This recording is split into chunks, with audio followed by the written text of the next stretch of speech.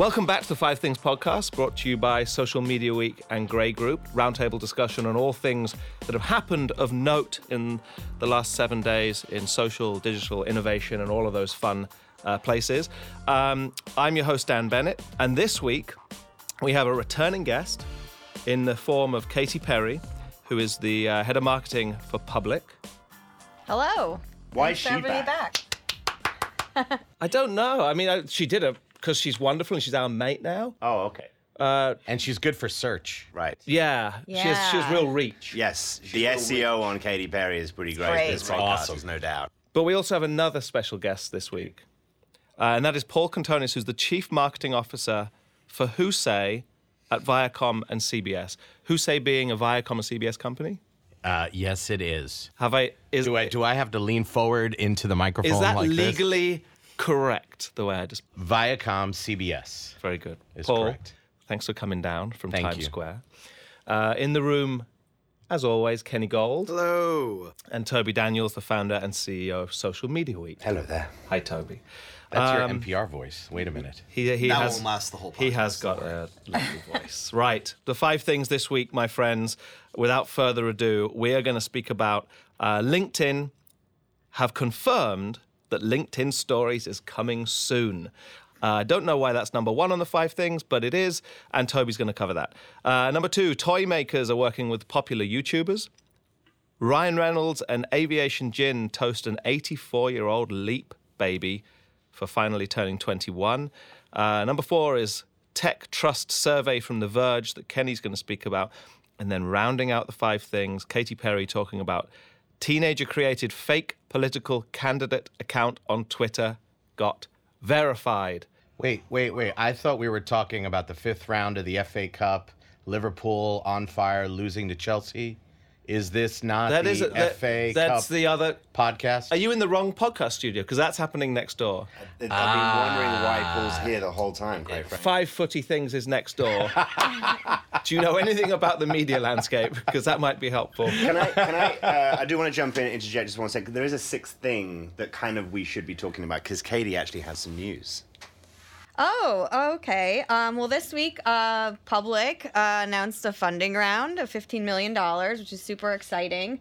We had return investors from Excel and Greycroft, who are some of the original investors in Venmo, and then some really fun celebs, Paul, that you might appreciate given your world. So Will Smith via his Dreamers VC, Sophia Amoroso, the founder and CEO of Girlboss, JJ Watt, who is an absolute beast in the NFL and just an overall great guy, Casey Neistat, who I know some of the people here know very well, and a few others. So super exciting time. We're growing the community.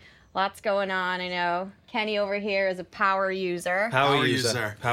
So yeah, thanks for letting me share that. And if we say Casey Neistat, we have to say Social Media Week speaker Casey Yes. Neistat. And friend of Daniel Bennett as well.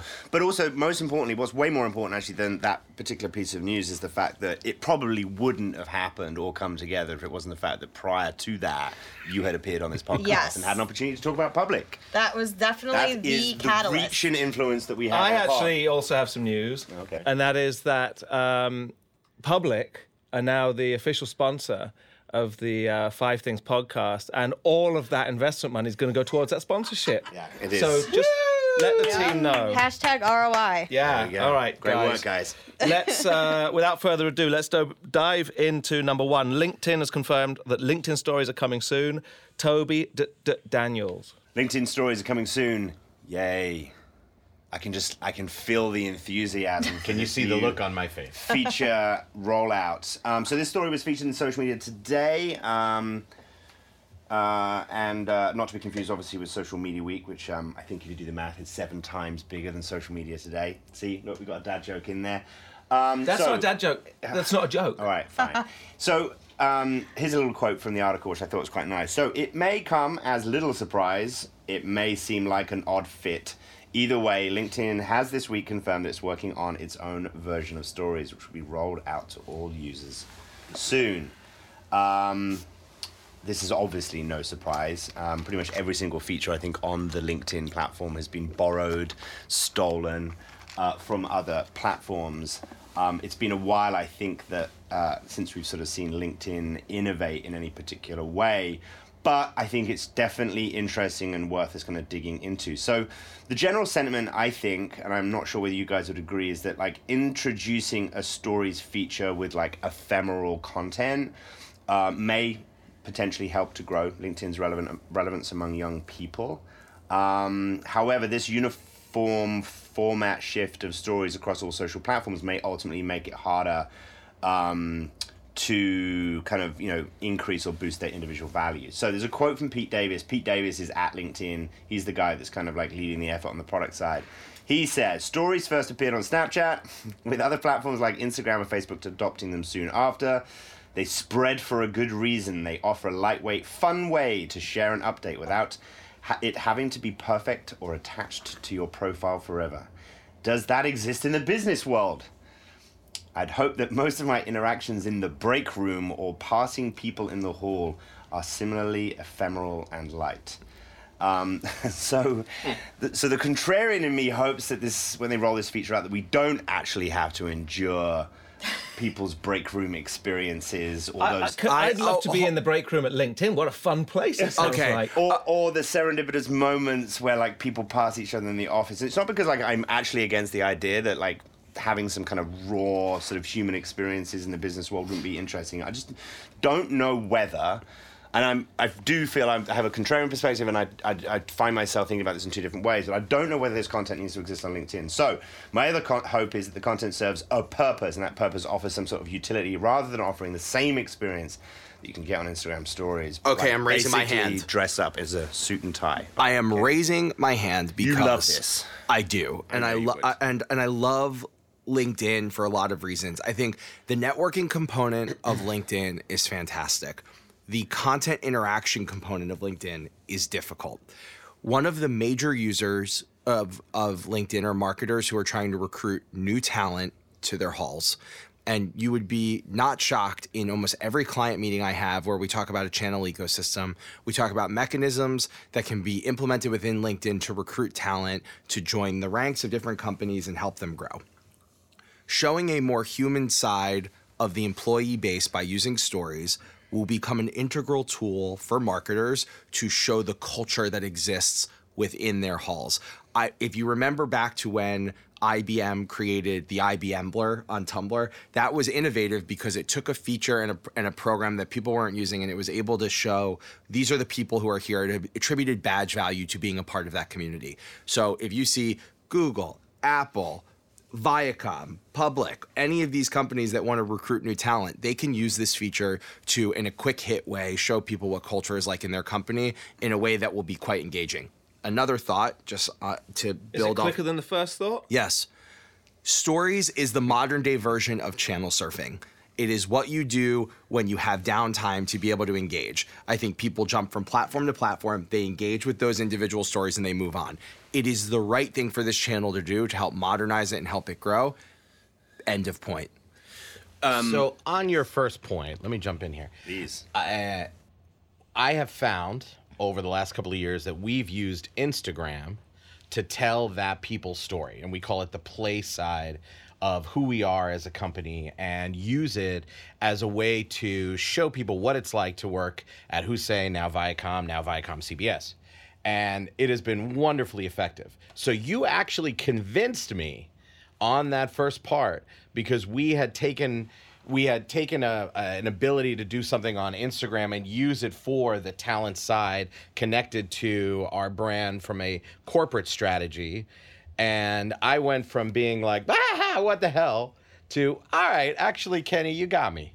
Well, I just want to add one more thing, because this could end up as being like one thing this week, because it's a big one. But and I think I'm with you. I think it's interesting to sort of switch between your LinkedIn audience and, let's say, your Instagram audience, even though the feature and functionality of creating and sharing a story is basically the same.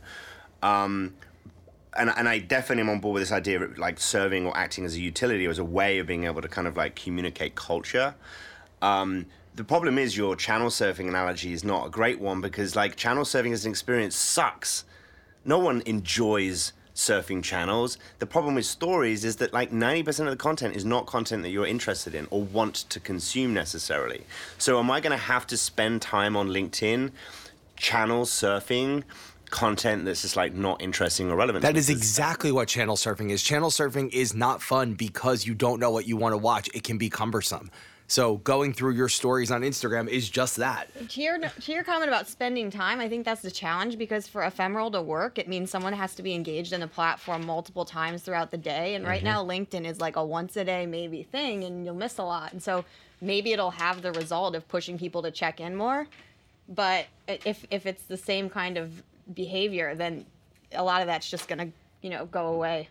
Do we think, to round this out, that there's a B to C element of this that will start to appear then? Because if you're talking about Paul's point, on Instagram, which is a consumer platform,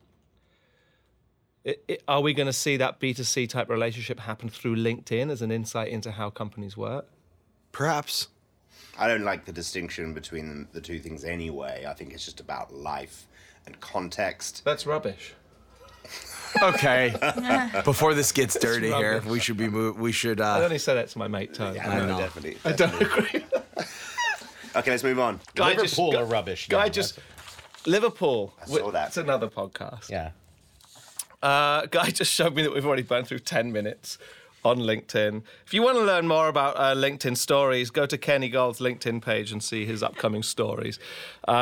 All right, Kenny, toy makers are working with popular YouTubers. Yeah, so not surprising, a growing number of manufacturers are now looking to work with YouTubers to create toy lines and products that capitalize on the interests of younger audiences. So if you think about how the older generation, YouTube is really just seen as an online video platform. For a younger generation, they've grown up with YouTube as their primary entertainment platform. Some YouTubers have already launched initial toy lines. So Blippi, for example, a very popular channel with kids, 7.6 million subs, has its own range of toys that are already available in retail stores. If you think about the number one earner on YouTube in 2019, it's Ryan from Ryan's World, who does popular toy reviews and toy unboxings.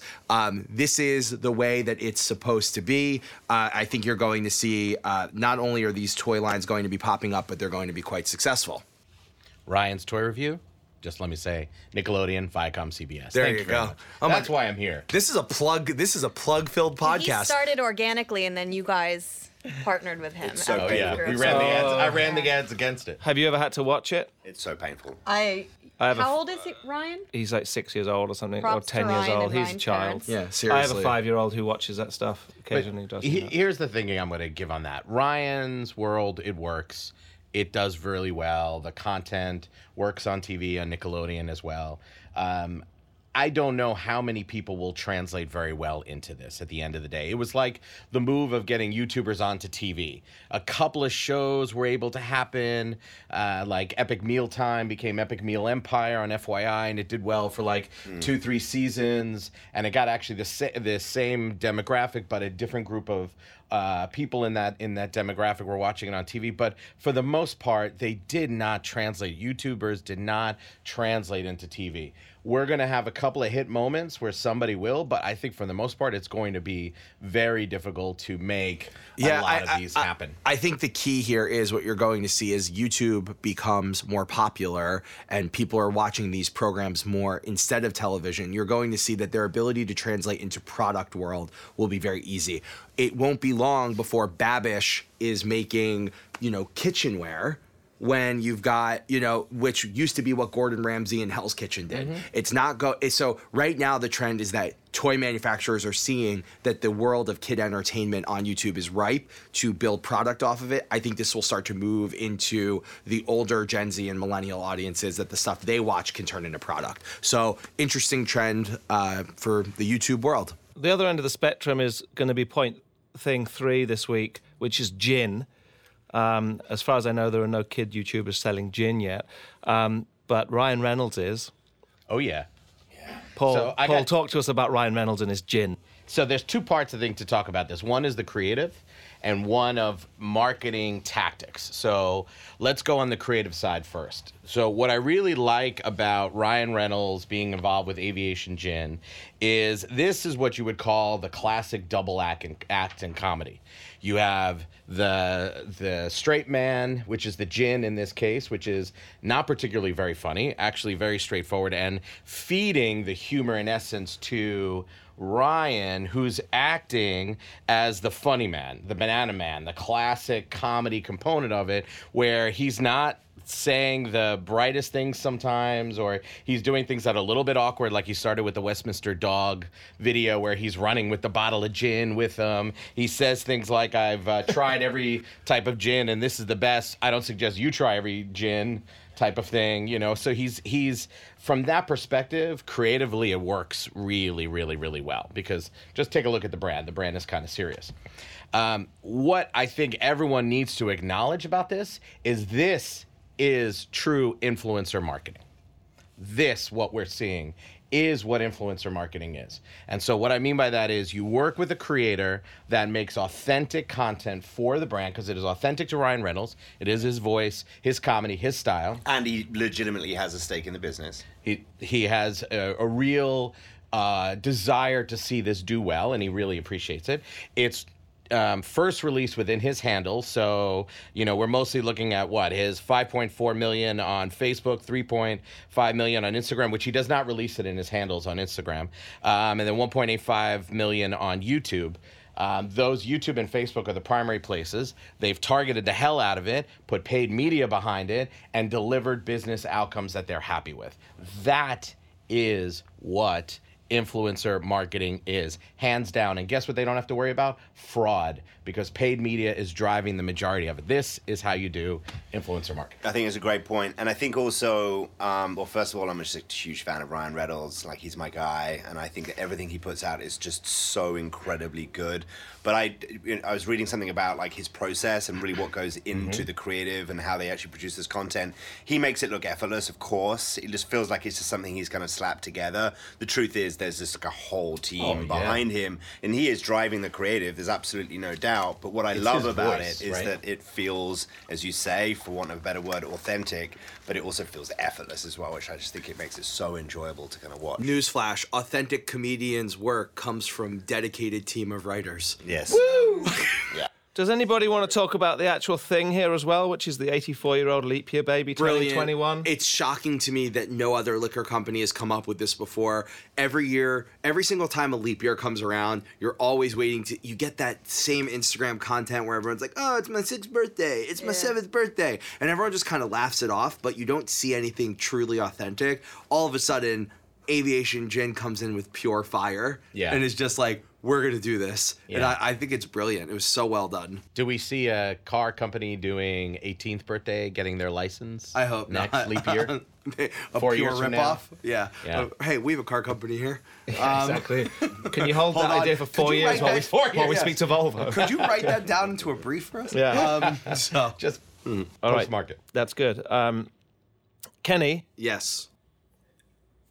Sorry, I put my notes too far away and I'm getting old. I can't read. I'll tell you what it is. No, I've got to do this bit. Okay. This is the best bit. Go ahead. Kenny, talk to us about Tech Trust Survey from The Verge. I think that's why everyone tuned in this week. Yeah, so The Verge released their tech survey for 2020, and they polled Americans about which big tech companies they trust with their personal information, and which ones should really be broken up. So Microsoft and Amazon came out favorably, while consumers were more skeptical of Facebook. So this is coming off of the hangover of the 2016 presidential election in the US, where Americans were really beginning to come to grips with the fact that the vast reach and influence of big tech platforms is here to stay. 2.5 years later, lead up to another presidential election, those trends have really accelerated. Some interesting statistics here. 56% said the government should break up tech companies if they control too much of the economy. 72% said that Facebook has too much power. I agree. 51% said Google and YouTube should split into separate companies. And if you want to know which companies were the most trusted according to this survey, Americans believe that Google, Amazon, Apple, Microsoft, Netflix, and YouTube have an overall positive effect on society. I think it is very interesting, the narrative that is happening here, framing it through the election tells you why this worked the way it did. But Give me that list again. Google, Yeah, Amazon, yeah, Apple, yeah. Microsoft, Netflix, Yeah. all companies that you can invest with. So on none of public, them and being YouTube. none of them being social media companies. None of them being social media. Well, YouTube. Twitter got crushed too in that Yeah. survey. But okay, so we can all agree there's nuances within that last statement. But generally speaking, the companies that first put their flag out as social media are not on the winning side of this equation. Yes, that's correct. And that's I.e. Facebook, you're saying. Facebook, Twitter, Instagram. Pinterest. I mean, look, every single time we talk about, TikTok. particularly in the media, problems that exist as a product of like how we use social media, Facebook is, of course, the first company that gets thrown under the bus because they're the biggest, right, with the wielding the most amount of influence. And I'm not saying that that shouldn't be the case, but there is a disproportionate amount of time and attention placed upon them versus A, some of the other social media companies, and B, the other technology companies who also have to be in the spotlight as well when we are thinking about these sorts of things, particularly in regards to kind of the impact and influence on like elections or the impact and influence on us as human beings and our mental health and all these other sorts of things.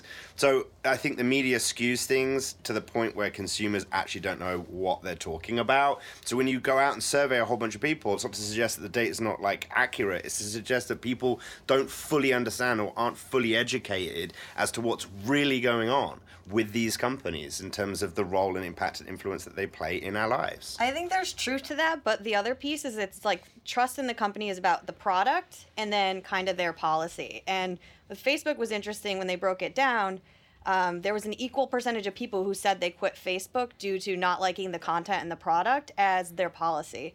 And so it's always this balance of like, how much am I willing to put up with in order to, if it's a great product like an Amazon or a Google that you can't live without, you will endure more privacy missteps. But let's talk about those numbers. Let's talk about the number of people that have quit Facebook for either of those two reasons. And when you actually look at the data, the numbers aren't significant enough for it to matter. What matters is the headline, right? What matters is the fact that people are quitting Facebook to the perception of Facebook. But the truth is that those numbers are not significant enough for well, at least Facebook not to be worried, or for it to be statistically meaningful. Yeah, it's just, to me, it's interesting. Like Amazon, everyone there is a negativity around Amazon. I think maybe not in this survey, but in our little circles. But we're not going to give up Amazon. It's too essential to our lives. Whereas Facebook's core product experience, not really essential to my life. Like I deleted Facebook last year, didn't miss it.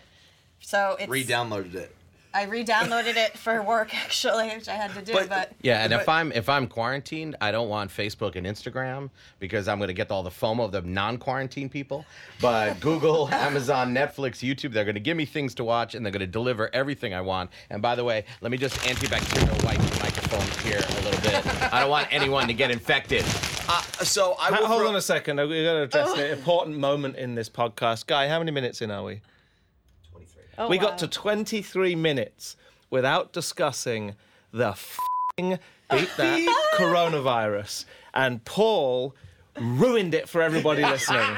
All right? And you can find him at... I'm just kidding. The one thing I will Corona throw out Paul. is, and this is actually quite frustrating, in my opinion, as someone who, although am critical of Facebook, really do love the platform and the suite of apps underneath of it. They just came out into the world with a massive overhaul of their branding and a massive ad campaign that talks about who they are as a company, where they were highlighting groups and the connectivity of Facebook as the major function of what they do. I think it was a really large missed opportunity for them when they did their rebranding to reframe who they are and their commitment to helping better society. I think they really did have when you come out and you say, we're a new suite of apps, this is what we look like, this is how we're going to be known, we're going to be launching new channels that represent this new corporate structure, and we are going to place a Super Bowl ad buy to talk about what our most important function is, and they come out and they talk about groups. And I think that really was a missed opportunity for them as a brand to be able to change that narrative. I can't comment And here on we that. are spending a disproportionate amount of time talking about Facebook. Well, it is a social media podcast, and they are the largest social media network. So But Kenny, what I want to know is why on the rebrand in the apps they put a splash page at the beginning of their color with the little logo. They didn't have that prior to the rebrand. on on the the Instagram. app. We talked about this, I think, on like episode 3 or 4. I can't remember exactly which. But I had the opportunity to talk about the rebrand, and my position on it was that this was a bold move because attaching the Facebook name and the new logo to every single one of their apps is a statement that basically says we're very confident in Facebook Inc. as the parent company to these apps, so much so that we want to attach the name to products that people love.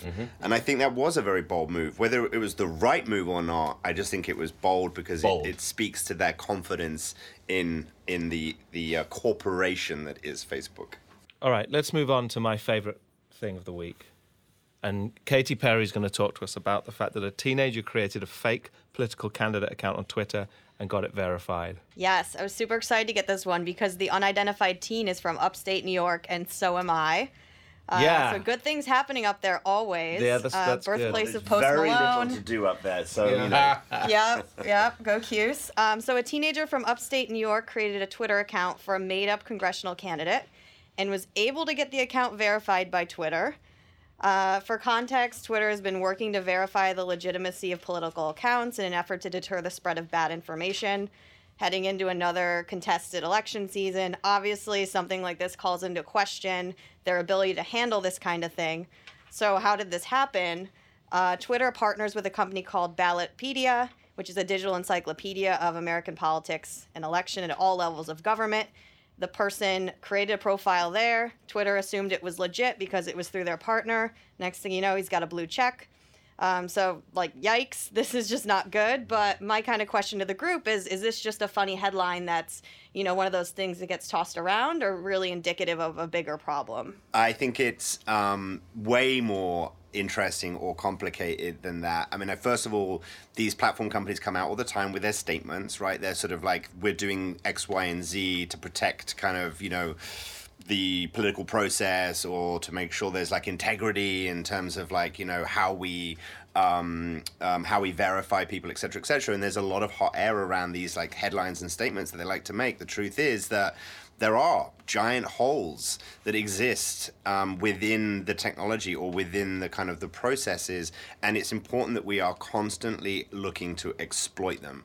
We need more of this. We need more people out there trying to figure out how to exploit the actual technology and the processes so that they can be like improved and tightened up over time. We need this. This is a call to arms for social media vigilantes. I think so. We need it. You heard it here. As much as we talked about, like, Kenny,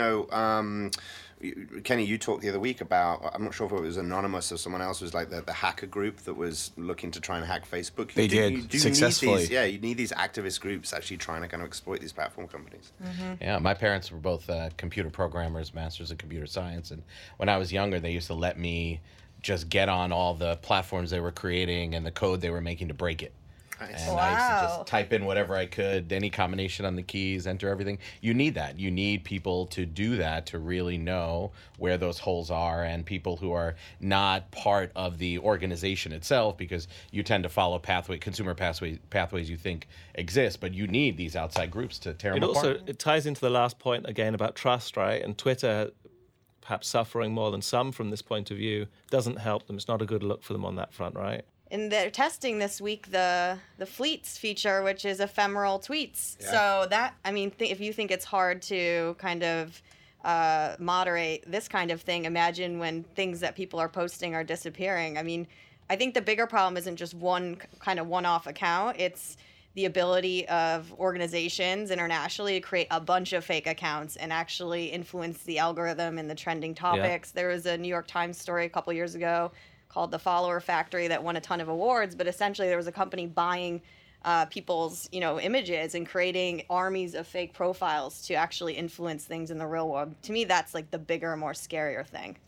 Here's a prediction. Jack Dorsey will be out within the next 2 weeks. Not mine, Professor Galloway's prediction, but I think he'll be out in the next 2 weeks. Right on those. Is it real? I haven't heard this. Is it really called Fleets? I think it's called Fleets. It's testing, but there's I think, a fleet in Brazil. enema. What? A fleet enema. That's a kind of enema. Medical. Also a great social media company. It's the same thing. Yeah, it's the same thing. Yeah, You think Jack Dorsey's going to be out of Twitter in 2 weeks? Within 2 weeks. Oh, I'll take that bet. How long do you think? Okay. Your hands, but I'll take it. They are fist bumping. We'll check in on that in 14 days. What is on the table here? What did we bet? 2 weeks, $100. $100. I was gonna say lunch, but okay. All right, $100 $100 Lunch is worth of $100 stock depending where you go. $100 worth of stock in Twitter. On public. On public. I was going to suggest $100 And we'll to the pay it. charity We'll of pay your it to choice. the winner. There we go. All right. We'll pay I it. like that. Okay. That was Out, a my. free bet. out the window goes the charity idea. and therein lies the moral compass of the Five Things podcast, my friends.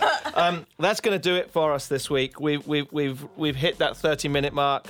So your commutes are coming to an end. I want to thank Katy Perry, Head of Marketing at Public, for joining us again. Thank you. It's always great to have you here. Paul Contonis, Chief Marketing Officer at Who Say at Viacom CBS. Thanks for coming in, bud. I hope you come back. We'd love Thank to have you. you back. Thank Kenny you. Gold, Toby Daniels. Thank you. I've been Dan Bennett, and stay healthy, my friends, and we'll see you next week.